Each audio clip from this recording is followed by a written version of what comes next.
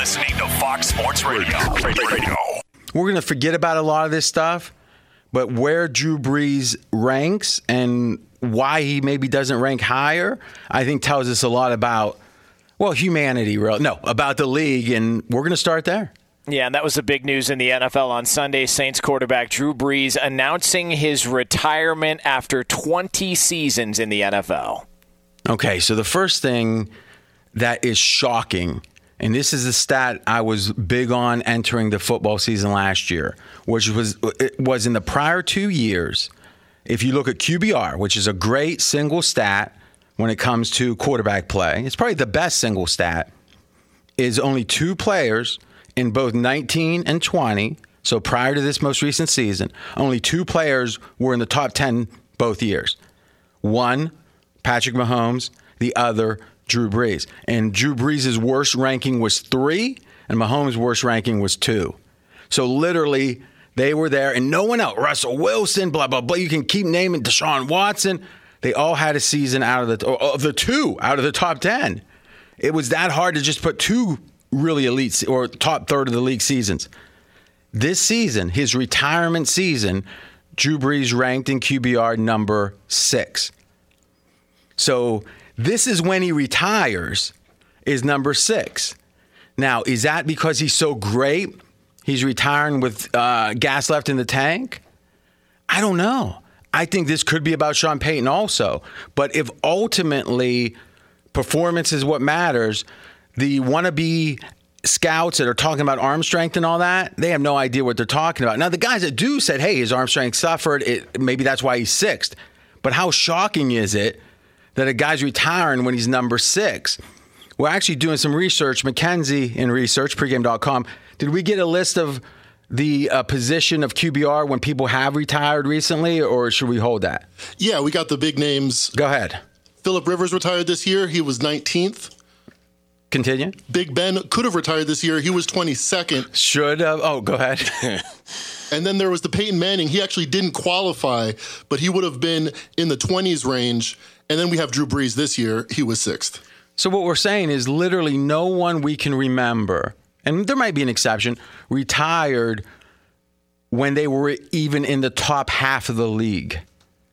And Drew Brees was number 6, and he was number 2 and number 3 in the 3 last years. 2, 3, and 6. And only Mahomes was in the top 10 even the first 2 of those years. So, Jonas, we're straight out of Vegas. As you think about that, what does it tell you? Why do you think Brees retired? And what does it tell you that the guy still put up great stats? I think he retired because physically it felt like it was becoming more and more of a challenge for him to get out there.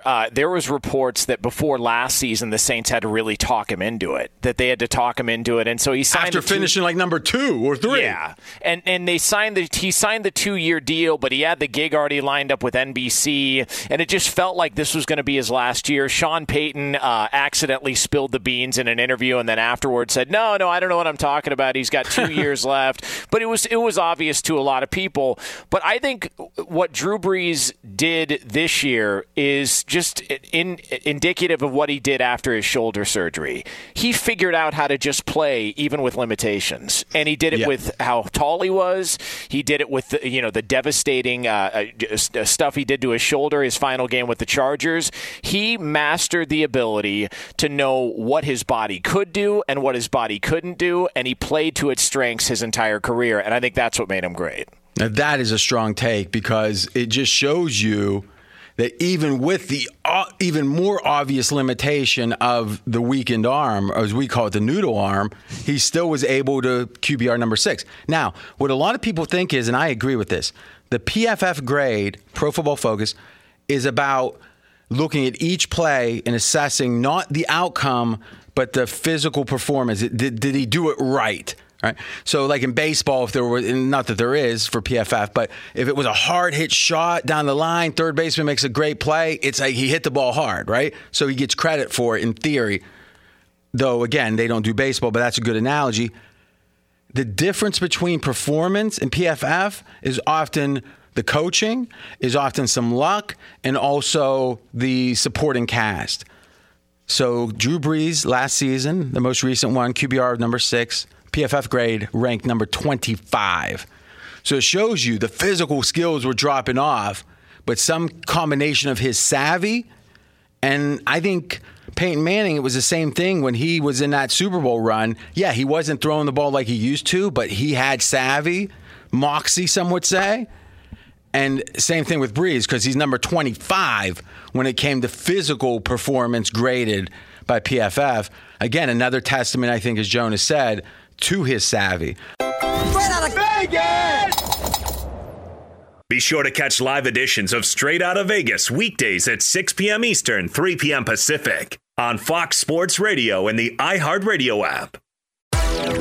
Hey, this is Jason McIntyre. Join me every weekday morning on my podcast, Straight Fire with Jason McIntyre. This isn't your typical sports pod pushing the same tired narratives down your throat every day. Straight Fire gives you honest opinions on all the biggest sports headlines, accurate stats to help you win big at the sportsbook, and all the best guests. Do yourself a favor and listen to Straight Fire with Jason McIntyre on the iHeartRadio app, Apple Podcasts, or wherever you get your podcasts. All right, well, we've given the due respect to Drew Brees. Now, let's dig in and let's get a reset from Jonas on the latest Deshaun Watson news, and we'll get the inside from a Houston guy. Yeah, so the Deshaun Watson news is he has not been traded yet. Reports are that he still wants out of Houston. David Culley, his head coach, has said that they are committed to Deshaun Watson, but we are still waiting to see whether or not Deshaun Watson is going to be the quarterback for the Houston Texans in 2021. And we had an uncomfortable press conference where he looked like it was a hostage video, I would say maybe. And then I hear later that he did a podcast earlier in which he said something. So, listen, we don't need the PC. We want the skinny. What's going on? I think the Texans don't want to trade Deshaun Watson, and they realize that they've got a lot more pull in this situation, a lot more leverage than Deshaun does. Deshaun signed his deal. He hasn't played it down on that new deal. What's changed? This is a question we keep asking ourselves. From the time he cashed that first check, what has changed that could be a fundamental reason to say I want to break a contract? As unbelievable as it sounds, Bill O'Brien left, and most people would think, "Oh, that's a positive," but they didn't. Do you think it's a negative? I think the fact that they didn't look like they did anything to improve the situation there, and they left the guy in charge, the Jack Easterby. They left him in charge, the guy that seemed to be the right-hand man of Bill O'Brien. I think that bothered Deshaun because they're not going in a new direction. It looks now like it's just more of the same. So you and I and Fred had done radio for like 8 years straight. This year I wasn't able to. I'm going to get back, and I loved our hit. But I haven't heard your take on this. To me, from an outside, the Easterby situation, it feels like the knives are out in a way that doesn't make any sense to me, and that it feels almost like a religious backlash in a way, because usually everyone gets the benefit of the doubt in the league. This guy came from Andy Reid, the two best coaches by most accounts right now, Andy Reid and Belichick. He was with Kansas City first, Easterby, then went to the Patriots. You got a guy like friend of the show, Mike Lombardi, who is not afraid to be negative about people, saying that he was a good man, as far as I could see. Now, I get the whole idea, should he be in the position he's in? But, boy, it feels like the negativity about Easterby is much bigger than that. What do you see on the ground? With Andy Reid and Bill Belichick, he was not involved in football decisions, and that's the biggest issue. And what football decisions has he made that's been bad? Like, do we know he's making football decisions? He made the decision on the GM to hire the Texans. Is that a football or is that an executive decision? Isn't the owner usually going to make that decision? What's he know about football? Well, that's true, but they hired a search firm. After the search firm that's for plausible deniability. Gives a list of 5 candidates. He says, well, my buddy Nick Caserio back there in New England, he'd be good for this job. And he apparently also signed off on the Hopkins trade, which obviously ends up looking pretty bad for the Texans. He signed off on the Hopkins trade. What does that mean? So he had the right to veto that trade. Did he have the right to? Did Easterby have a right to veto that trade? I believe he did. Well, maybe he's a genius political operator that knew the trade was going to happen anyway. It's possible. Because let's be honest, to rise like he's risen is a pretty amazing thing. This is like a movie that's like Being There or something, where the gardener becomes a consultant to the president. It goes back to the religious thing. One thing that'll get you a lot of power is a religious connection. And I believe that Jack has more of a tie with the mom. I think any affinity you have with the boss is a good thing. Right. And this goes above Cal McNair to his mother, Janice McNair, who still technically owns the team, doesn't manage day-to-day things. She loves Jack Easterby, and she wants him to stay involved. Is that widely reported? I don't think it's widely reported, but it's widely known in Houston. Breaking news is what you're saying. I'm not breaking news. I mean, you're not just in your little Houston show. Maybe outside our little circle, I would say it's widely known. Wow, what do you think of that? That's interesting, is because oftentimes, and again, this is an individual case, but religious ladies, they get older, and there becomes a real power. Even The Sopranos depicted there's a real powerful connection that goes beyond the typical relationships. What do you think, Jones? It's kind of similar to Seattle, where they've talked about Pete Carroll and his relationship there with ownership, and how after there was a passing, the owner passed away, that he still kept a close bond and a close relationship with the family there that was sort of overseeing things. And so you knew it had to be something, because if Jack Easterby didn't provide anything football-wise, he must have provided something from a relationship standpoint or a friendship standpoint to be able to still be in power after all these years. That's Jonas Knox. I'm RJ Bell. We're straight out of Vegas. Now, I've read the Sun's Wikipedia page. I mean, literally, that's about but it seems like he is and I'm going to say seems because I don't know. He seems like he's a typical second generation billionaire where daddy helped him where he could, but he just never he's like Arthur. Okay, so I know it's easy to lampoon the billionaire son, but would you say if you kind of take away that acidicness, that legitimately this is a guy that hasn't achieved a ton, even with all those advantages, and maybe it makes sense he's kind of bumbling through this? He's achieved nothing without his dad around, and don't sugarcoat it. I'm just being honest. He's done nothing without him, and since his dad's passing, which also I think that Jack Easterby being there when Bob McNair passed, helping Janice through that, I think that kind of drew her in. But I also think that he was a guy who was always set to take this job when Bob McNair died, and he was never fully prepared to do it. And now they've gone from being a solid ownership to really one of the worst run organizations in sports, period. Yeah, I think that's true. This is AJ Hoffman from Houston giving us the insight. I'm RJ Bell, straight out of Vegas. Last thing on this for now. We'll talk a little bit about it throughout the week, and we got a ton of college basketball previewing to do. Remember, the tournament doesn't tip off the main part till Friday, an extra day this week. The father, there were some comments made that were deemed racially insensitive. You've had a press pat, you've been in Houston a long time. Was the whispers that was a problem, that the players felt like that there was insensitivity from the top, or was that a one-time thing that was real but a one-time thing? It was more than a one-time thing, because there's we can't let the inmates run the prison and comment. That's the one I'm thinking of. He also went up to the players the day that Barack Obama was elected in tears, saying that this is the worst thing that's ever happened to our country. I'm telling you. I mean, I could see a guy that felt that saying it at the country club. No, he said it to his players. And what was his rationale? I mean, you know what his rationale was. But he was thinking the players would agree with him? Well, I guess in some way, I guess he did. He thought, well, these are millionaires too. They'll agree with me. I used to do a show with Dwayne Brown, who's now the left tackle for the Seahawks, and left at odds with ownership over these types of things. And he when he told me that story, it was unbelievable that's he just disconnect. Doesn't this make the case that his passing away in new control should be a net positive? It should have been. But not. Straight out of Vegas! Be sure to catch live editions of Straight Outta Vegas weekdays at 6 p.m. Eastern, 3 p.m. Pacific. The brackets are out. Your number one seeds are Gonzaga, Baylor, Illinois, and Michigan. And those are the four favorites, but Gonzaga is a big favorite, 2-1. And then Baylor, Illinois, Michigan, in that order, are between 6-1 and 8-1. So this is there's like the billionaire at the top, or the multi-billionaire. Then there's 3 billionaires, and then some other tiers, obviously. but the Zags are clearly the best. We're going to get A.J. Hoffman, college basketball expert, pick on the eventual champion. First, though, give me 3 teams, and this guy doesn't mess around, that you think are under, or let's go overrated. Overrated, which means they're going to be laying more points typically. Their odds are not going to be juicy at all. These are teams to avoid because they're overrated. You've got 3 of them. Yeah, Texas Tech jumps off the page at me.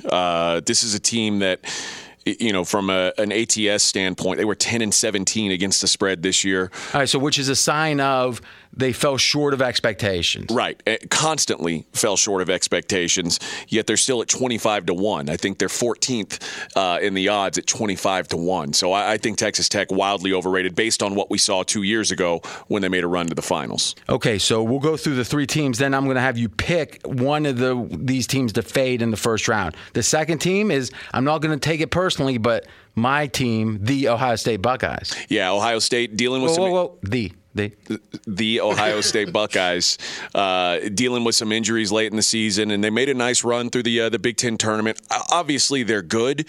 I just don't know that Ohio State is 16-1 good, and I don't know that they should be such a huge favorite in the first round. Now, listen, I do not try to be a college basketball expert, but wouldn't you agree Ohio State, and I'm going by recollection here, they played better in the second half, right, of the season? Yes, sir. In general, would you say this season, with more disruption early and all that waiting these later games, and maybe in each individual case, maybe not, but generally makes more sense in a typical season?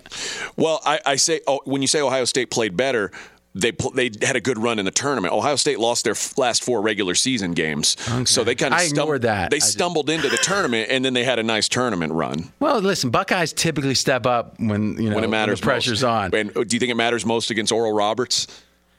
We'll see. Do you know where Oral Roberts is? Not anywhere near Columbus, Ohio. I know that much.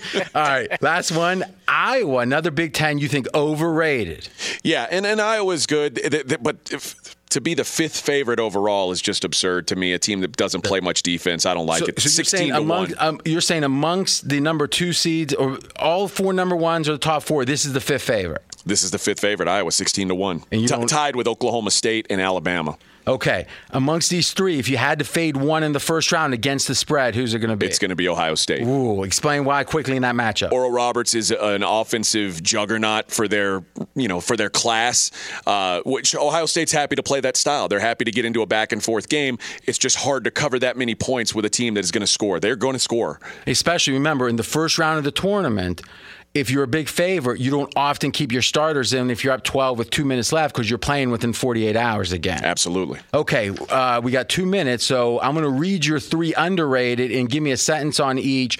Purdue at 40-1 underrated. Dominant big man in Travion Williams. Matchup nightmare for a lot of guys. A team they've got 0 seniors, which worries me, but they've got a lot of talent that's come together late in the season. Oregon at 50-1, also underrated. Oregon is tough because their bracket did them no favor. The committee did them no favors, but that's a really good team, a really talented team they're gonna make some noise, I think. Okay, and when you say no favors, is they were underseeded, or maybe there's a particularly bad matchup. Texas, from your home state here, also underrated. Yeah, I do think Texas is a little bit underrated. 20-1 was their number. There's a lot of people who think they're a Final Four team. I don't know if they're quite that, but I think they're close. All right, so listen, AJ Hoffman, we're straight out of Vegas. You're savvy. You're the kind that's going to give us something no one would expect. So I'm excited. Who do you have to win the title? I'm going to give you probably the same guy like Dickie V and all these guys are given. It's Gonzaga. I just think I hate to do it. I hate to go chalk, but I just think they're apparently you're comfortable with it. They're a class ahead of everyone else, and we see Baylor. They haven't looked the same since COVID. Michigan's coming into this tournament with an injury to a really key guy in Isaiah Livers. So that second class, the gap is widening between Gonzaga and the field. It's just really hard to pick against them. Now, don't you agree that variance is going to be higher, that there will be more upsets and stuff? So do you think the rest of the tournament, because Dave Essler, who, by the way, he agrees with you on that first round, he likes the idea of Utah State over Texas Tech, and you like Oral Roberts over Ohio State. So you guys are in total agreement. But his point was, and we're going to have to pick this up tomorrow, that the high variance of the COVID and all that would really affect the chalk. you think so with the others, but not Gonzaga. You only got 10 seconds. I think there's 67 teams that are going to deal with a lot of variance. But Gonzaga's so good it doesn't They're matter. above it. Straight out of Vegas! Fox Sports Radio has the best sports talk lineup in the nation. Catch all of our shows at foxsportsradio.com. And within the iHeartRadio app, search FSR to listen live.